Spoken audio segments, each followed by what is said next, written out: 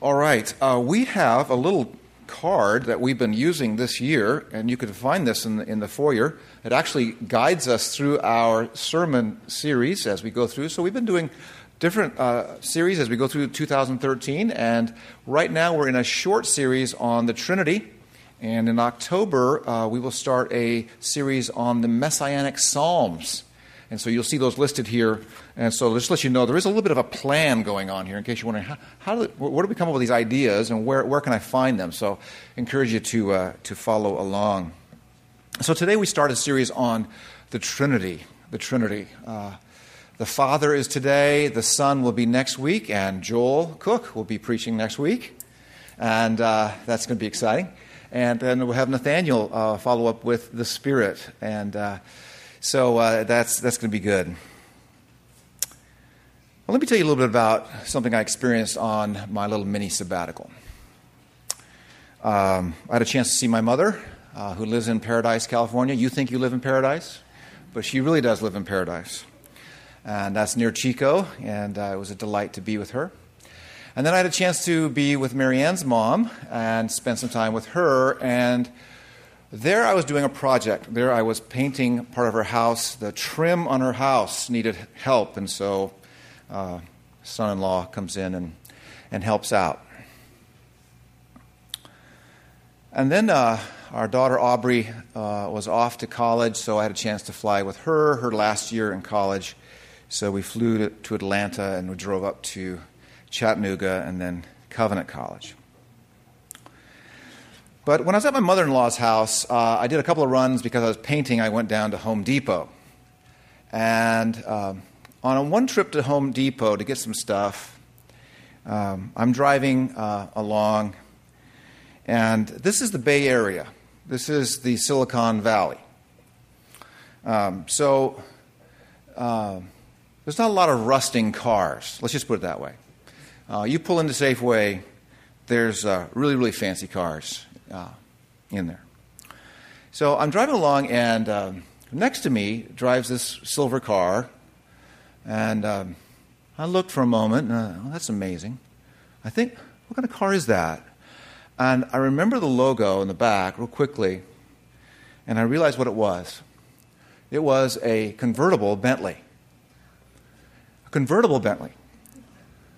Silver-haired guy, just drive. I mean, it didn't even feel like the engine was on. And I was driving a 1994 Honda Accord, where to open the door, the driver's passenger door, the lock doesn't work anymore, so you have to keep the window down to reach over and open it up. Bentley and a Honda. But for a moment, I was ahead of this Bentley, just to let you know, just for a moment.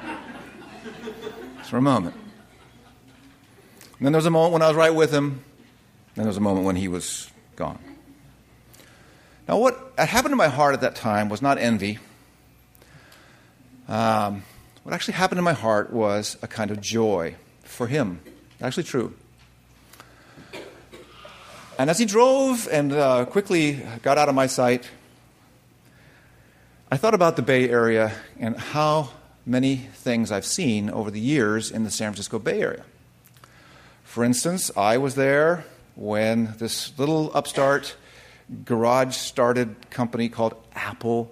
I remember those little computers were being sold in these little tiny stores. And only people in the Bay Area were buying them. They were the only ones who really knew about them at that time. I remember those days. I remember those were the early 80s. I remember the days when the San Francisco area would just shut down in the 90s and part of the 80s because the San Francisco 49ers were an incredible team for several years. And you could play bingo on freeways because no one was around. Everyone, even people who didn't like football, were watching Joe Montana and company head to yet another Super Bowl. I saw that trend. And as that guy passed me in the Bentley, I thought for a moment, this really might be a billionaire, I don't know.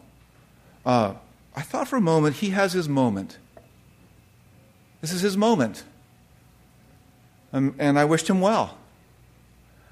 But there were moments in the 80s when people had their moments. They shined and they were on the top of the world. And there were times in the 90s and the early 2000s, and now it's 2013. And in other words, I began to observe. I like to observe whole cities, cultural trends, and we're living for moments. It's all we really have. As I went into San Francisco with our daughter Aubrey and we went out for brunch, I walked around the city and there were neat things, beautiful things, architectural marvels, amazing things, but there's also decay, darkness, hard things, sorrow. And it wasn't until we actually, on one trip, we went in and we went to a place that's actually called the Catholic Center. It doesn't have a great sound of a cathedral, but it's an incredible cathedral. Some of you may have seen this. It's near the Japanese Center in San Francisco, and it's an amazing structure. It sort of looks like a Maytag agitator inside your washing machine. Sorry, it really does. But it's an amazing building. It's 16 stories high inside, and the stained glass goes all the way up, and it's extraordinary. Right in the middle of the city, this amazing, amazing cathedral. And it was inside this cathedral, looking out through the windows onto this gray city, that my heart was lifted up. That it wasn't just that we live for our moments, it was that someone has spoken, someone has intersected with this world, and I know him, and I am connected to him, and I'm part of an amazing story, and the sadness that I see through the window there is not the final story. It is not the only story, and I am delivered from just living for moments. Someone has made me attentive to their love. Someone has brought me to a place where I can understand a love that has come from eternity past. I have a Father. If you're a Christian here today, you have a Father. You have a Father. Father hunger is an extraordinary thing in our day and time. You have a Father. And in this passage, I have a few key words that you might think are a little bit different. They're not so much doctrinal words, but they're words I hope connect with you. I think we have a Father in this passage, a Father for our burden, a Father for our fullness, and a Father for our dignity. A Father for our burden. Blessed be the God and Father. Look at verse 3. Blessed be the God and Father of our Lord Jesus Christ, who has blessed us in Christ with every spiritual blessing in the heavenly places. The original audience here was intimidated by the gods of Rome, the gods that were telling them that Rome had been ordained to rule over them, that the realm of the heavens was filled with dark spirits and spiritual forces, and they better obey and just get along with this tyrant called Rome. And Paul has instructed the Ephesians, and now he has put into writing the gospel, and he is writing not just about some generic creator. He's writing about the revelation that God is three and yet one. God is Father, Son, and Holy Spirit, a triune being, and you have been brought into fellowship with this God. In fact, there are two prayers here in Ephesians 1, and the first one is a benediction, a benedictory prayer. It is a prayer of just blessing. I hope you're blessed, and I hope you know how well you're blessed. And then the second prayer is really, I want you to know how much I've been praying for you. It's more of like a prayer that includes Paul's report later on. How blessed you are. How blessed you are. I have been reading over this past 5-6 weeks a book called Modern Times, Modern Places. I have no idea how this even got on one of my shelves downstairs, but I have it. And I took it on my time away. I have to say that the first 200 pages I didn't even understand. This guy he is writing to PhD people, and he has no mercy on his audience. No mercy. And I read it slowly. He uses words I've never seen before. Come up. I'll show them to you. I had a dictionary with me. His ability to use words was extraordinary. His grasp of words, I should say. But I want to tell you something about a strange, a very unique time in world history. That history book covers European history from 1890 to 1930. Now, stay with me. I'll tell you why I'm telling you this.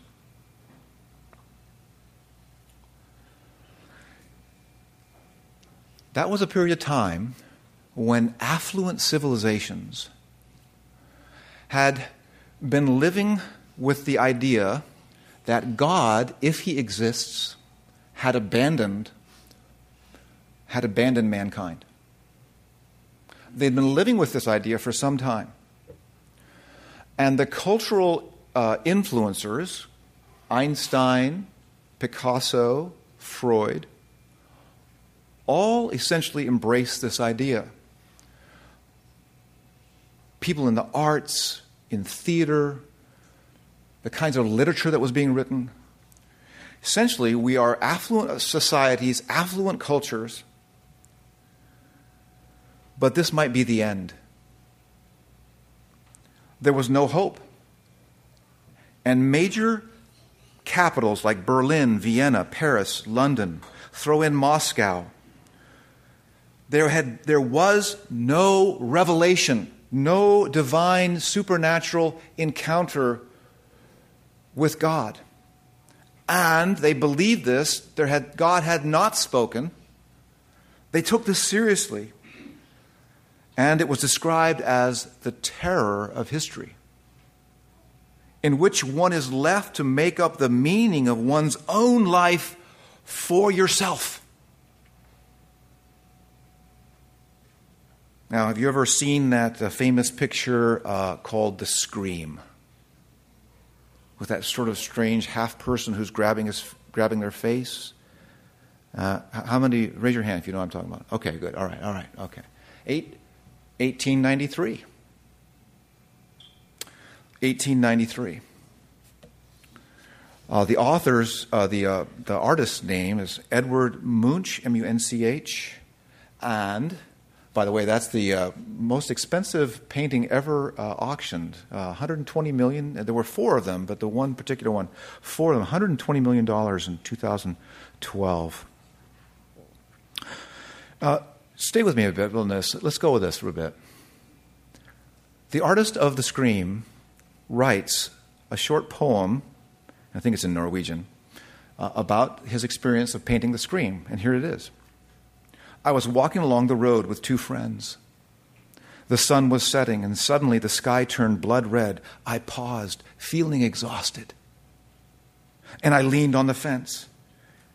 And there was blood and tongues of fire above, the blue-black fjord and the city. And my friends walked on, and I stood there trembling with anxiety, and I sensed an infinite scream passing through nature. You see, without divine revelation, without Father love, you're faced now with just nature. And nature is brutal. Nietzsche, if you ever come across him, he's the one who comes along and says, give up all this superstitious, these things that inhibit you. Don't be afraid of your nature. Nietzsche, let's let it out, right? So, this gentleman who paints The Scream is trembling with anxiety. No longer is the earth a visited planet. No longer is God tending to this creation. It is just raw, brutal, and dangerous nature. An infinite stream passing through. So, what were the implications of this? Well, a civilization was in decline. Some turned to the cabaret for a momentary distraction with pleasure. Influential thinkers and leaders took advantage of this time and took advantage of this despair and came with whole new revolutions. We think of the Bolshevik Revolution. A whole new way of thinking about time. Books, and particularly in Nazi Germany, they were books that had another view of history, were burned. Some took advantage of those who had lost their way in life. In fact, some embraced death and their demise as inevitable. Strange things were underway. For instance, in Berlin, there were nightclubs that had apocalyptic motifs. It was like going into Dante's Inferno. What a great place to hang out, huh? Strange. Embracing death. Now, this awful prospect of facing a world that's ruled by nature where God has not spoken is terrifying. There is no one who has conquered this world and all its woes. Think about that. Ephesians 1:22, what a different world. The Father has put all things under the feet of Jesus Christ and has given him to rule over all things and to rule over his church and to rule over his body, the fullness of him who fills all in all. And to turn away from revelation means to become diminished. If you don't have the Father's love in you, you are fading away. You are fading out. You are going to disintegrate. And along with you will go your whole society. This is a weighty love. It anchors you. It allows you to look out upon a great city like San Francisco and not fall into despair, but to say that God loves the city and he moves toward the city with his weighty, redemptive, fatherly love. See, we have a Father for our burden. And what has he done? He has blessed us in Christ. That means that the totality of our salvation has been focused upon Christ. The Father made sure the events of his Son were redemptive, that his Son was born, his Son lived the life that he lived, his Son went to the cross. This was the design of the Father. When you think of the Trinity, the Father is the planner. The Father is the designer. The Son is the one who says, Father, I'll do your plan, and I'll accomplish it. And the Spirit is the one who applies the plan. The Spirit is the one who brings the redemption to bear upon our hearts. Now, some of us, when you think about a father for your burden, you're really only going to get this unless you really sense, wow, I need this Father love. This needs to be big for me. But some of us here today, you may think of that and say, well, that's for needy people. I don't know, that's a nice idea and the Bible says it, but my life has ups and downs and I have burdens. But you know what? I handle them pretty well. I don't know, I had the burden of getting through college. Check. I had the burden of finding someone to go through life with. Check. I had the burden of figuring out where my career is going, and wow, I ended up in Hawaii. Check. In other words, when you think about your burdens, I don't know, you're managing your life pretty well. Do you need Ephesians 1:3? Really? I would propose that if you have sort of a kind of a casual view of this, I realize I'm just hitting you with this right kind of shocking. Oh, it's coming at me fast. But if you just sort of a casual view of this Father's love, kind of this fatherly care, I don't think you're very spiritually discerning. I think you're tapped into your soul's great need. You see, your core competencies are sustaining you. Yeah. Yep, they're working for you. And it's a nice time in church.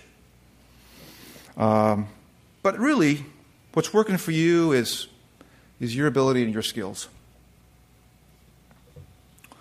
You see, you're able to feel okay enough about your life. If you're a Christian and you're thinking this way, you're asleep. And you see, the Apostle Paul couldn't wait to tell the Ephesians how blessed they were. And that this was the most important thing that would ever enter their minds, that God had secured for them their eternal salvation. And he doesn't promise them deliverance from Rome. And this is a big, big deal. The Father's love. There's another kind of person here today who's not asleep. They're awake. And they're awake to this thought that this news is just not for me.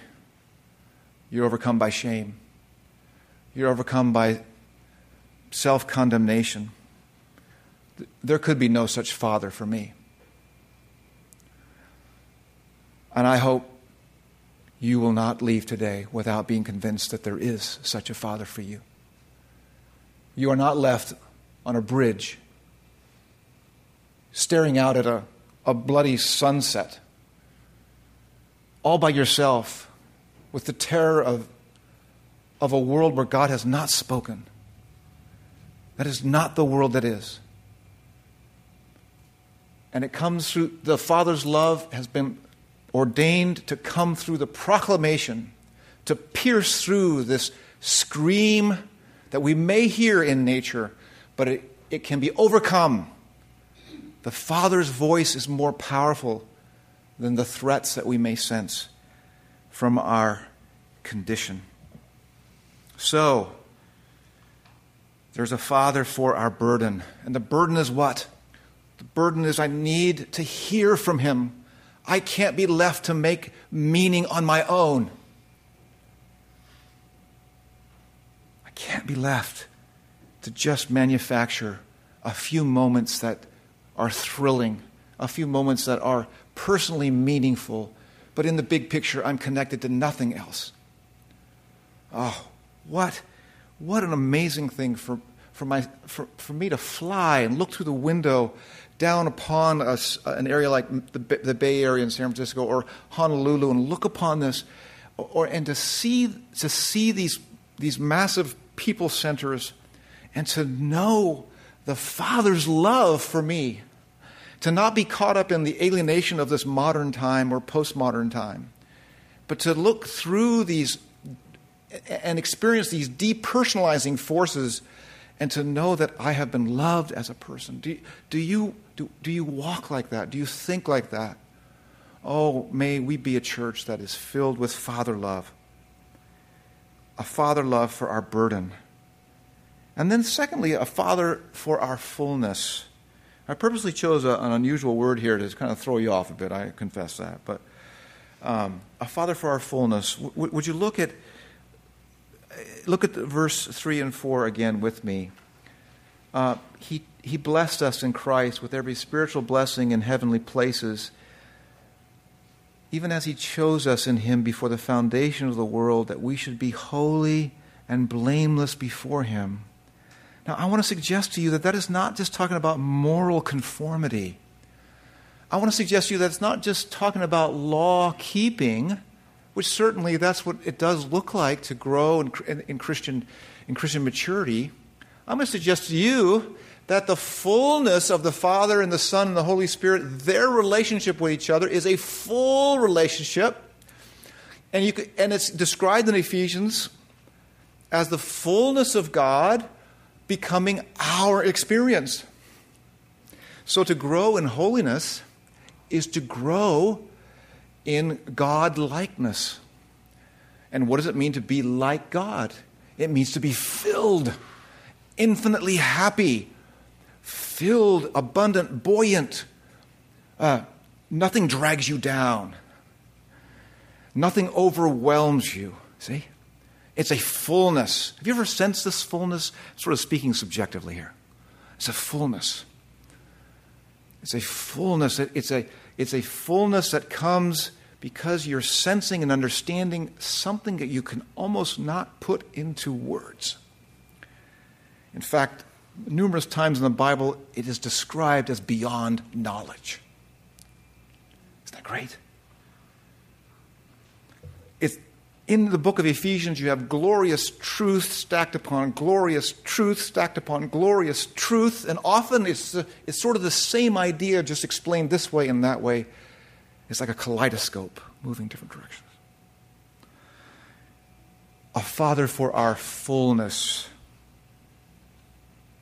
In fact, on page 1100 in your Bible, right near you, page 1100, it actually says this key phrase, the fullness of God.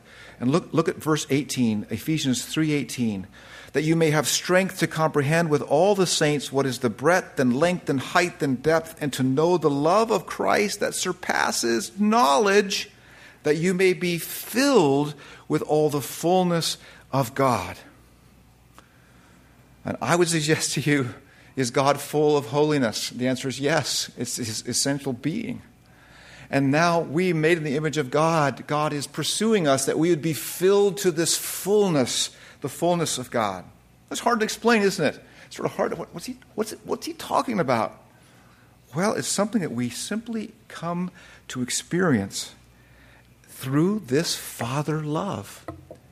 This Father love we are to dwell upon and to feel the rush of the Father's love, that nothing drew us to him. We could not distinguish ourselves from other people. We couldn't merit his love, but his love is for our flourishing, and he wants us to be blameless, and he has done this through his Son. He wants us to be rid of our shame, and he has done this through his Son, and it's indescribable. It is a knowledge that surpasses, a love that surpasses knowledge, to quote Ephesians 3:19.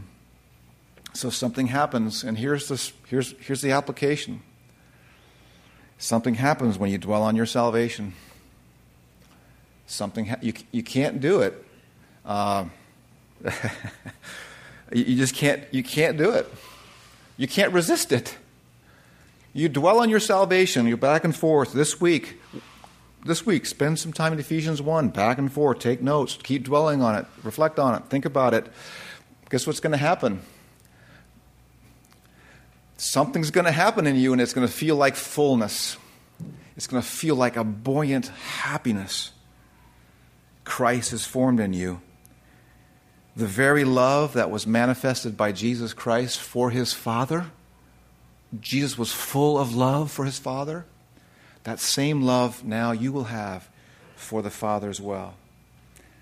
There's a book called The Deep Things of God, How the Trinity Changes Everything. Author's name is Fred Sanders, and he writes this: God, the Trinity, is the end, the goal, the telos, the omega. In himself, without any reference to the created world or the plan of salvation, God is that being who exists as the triune love of the Father for the Son in the unity of the Spirit, the boundless life that God lives in himself at home in the happy land of the Trinity. Above all worlds, and it is perfect, it is complete, inexhaustibly full, and infinitely blessed. You're being invited into the happy land of the Trinity. It's a buoyant, full place. Dwell on it. And dwell on this predestinating love. It's not putting the Bible there to cause debates and theological fights. It's there to tell us that the Father love has been at work before the world began. Father love is a planning love. And as George MacDonald wrote, who was such an influencer of Tolkien and Lewis, George MacDonald wrote, fatherhood is at the core of the universe. And we draw near to this holy fire of his love, and we are not burned, but we are comforted. Now, this fullness, one more pass at it. John the gospel writer, he picks up on this idea of fullness. And he can't wait to tell the world about it. I walked with Jesus. I was there with him. And here's what we saw. The Word became flesh, John 1:14, we're familiar with it.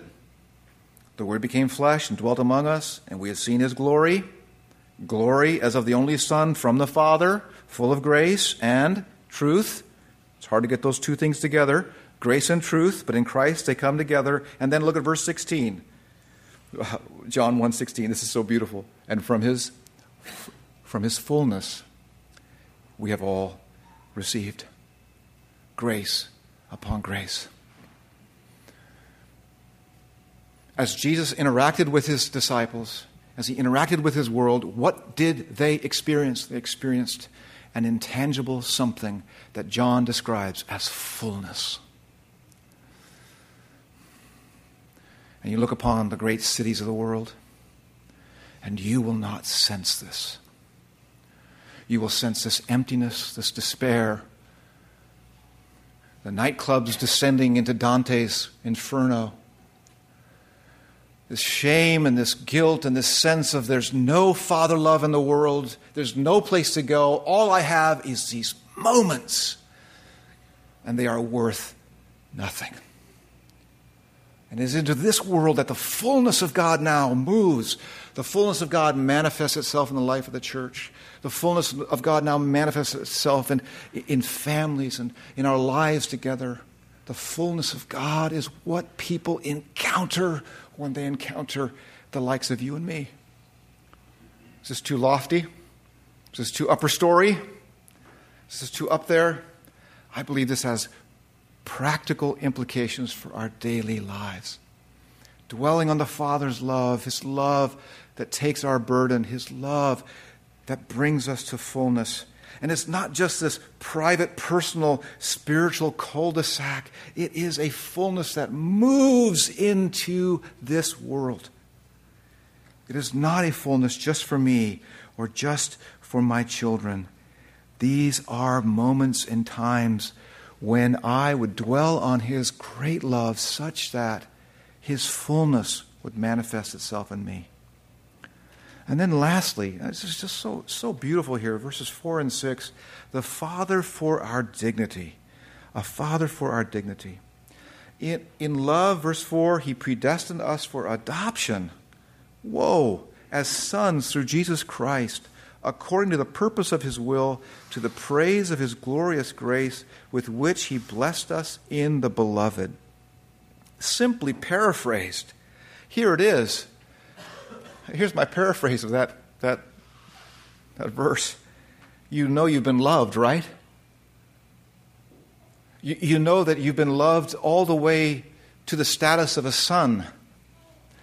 And you see, God didn't just bring you into his courtroom, and then he brought his son, Jesus Christ, and his son presented his righteousness for you, and so you who have no righteousness became justified.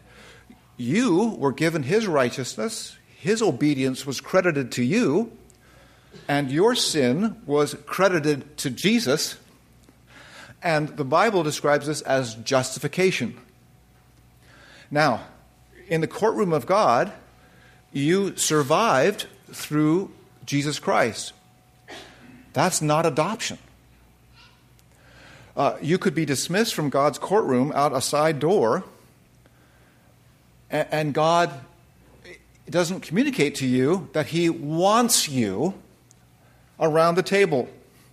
He is still your judge, and you passed his exam. Adoption is a whole different thing. Adoption is the courtroom being transformed into a living room. This doesn't mean God is no longer transcendent and glorious and different than us, but it means that he is willing to be a father to us in a very real way. And so he is now calling us to remember that we were adopted, not just tolerated. We were brought into the family, not just made those who escaped his judgment. You see, if we don't grasp that we have been adopted by our Heavenly Father, we will likely still live in a kind of fear. We will still live out of motives to obey and to please. We're not quite sure about our Father's thoughts about us. You see, if you were to adopt a child, and I realize that's the truth here in this room for many people, and that's a wonderful, wonderful thing. It is possible that an adopted child coming in for a natural-born child, the adopted child, say, coming in maybe at 9 or 10 years old, where they're conscious of themselves and aware of themselves, the adopted child around the table is going to be looking for signals that I'm really, really, really, really part of this family. How do I look? Am I obeying? Am I acting like a family member? What do my parents think? How's it going? Now, the natural-born child at 10 years old isn't thinking this at all. Get your feet off the table. They're feeling perfectly comfortable. And they don't walk around the neighborhood wondering, what house do I really belong in? Now, that's my house right there. And they walk in, they have confidence, right? We deal with disrespect, don't we, right? They're so confident, right? But you see, the adopted child is self-conscious. The adopted child is not sure. And they need signals from their parents. You mean I'm really, really, really part of this family? It's really, really true? So to believe that it's really, really true, your fears will diminish. They may not go completely away. But you see, this is at the root of many of our insecurities. You see, if we're stuck without the Father's love, then we've got to sort of manufacture love and people's response. We're dependent on people to come through, to be a certain way. And now we live for people's approval. You see, people who are hard-edged, defensive, it reveals much more than they realize. I see this in myself. You see, when I was painting my mother-in-law's trim on her house, it was really interesting to be stuck with myself for a day. Really interesting. I wish I had someone else to blame, but I didn't. Just myself. And I was really interested in the impulses that I have for perfectionism. Like, I'm not a professional painter, but you know what? I think I should be one. Is it that hard? And you know what? I ruined a nice pair of clothes, paint all over them. I'm not that good of a painter, but you know what I think? I think I am. I'm only as good as how that trim looks. I was on this rickety ladder, and I wanted to be surrounded with like professional paint equipment. I kept thinking about the kinds of things that a real professional would do. And all of this was just this crazy made-up world in my mind. There's no one else there watching me. I'm not in training to be a professional painter. It's just this made-up world. I'm only as good as how that strip of paint looks. And I notice my emotions up and down and up and down, and it's the ladder's fault or something. It's crazy. And what kind of equipment is this? And suddenly there's a craziness inside me. And so to rest in the Father's love it takes work. Now, sermons, all right, sermons come and go, right? But to really enter into this takes work. But you know what Paul does here? He puts our dignity beyond what we do, beyond what we achieve in life. And he gives us this bedrock of God's love, and he can't wait to tell people about it. And he's saying, listen, you're not what you think you are. You're much more than that, but it's what God has done for you. And you'll never, ever, ever, ever achieve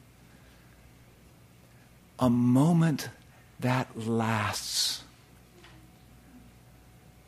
Again, the Bay Area, the trends, the cars, the moments, the buildings that have come and gone, the moments that were here and now they're gone. Does it terrify you? Are you aware that you are living just for a moment? Does it bother you? Does it make you sort of realize that there is an internal something wrong inside where you just can't even paint and enjoy it? The moment has to be a certain way. And if it can't be this way, I'm going to freak out. And I get used to it. And everyone else around me gets used to it. Strange, isn't it? This beautiful, happy land of the Trinity. Relax. Shake off all your guilty fears.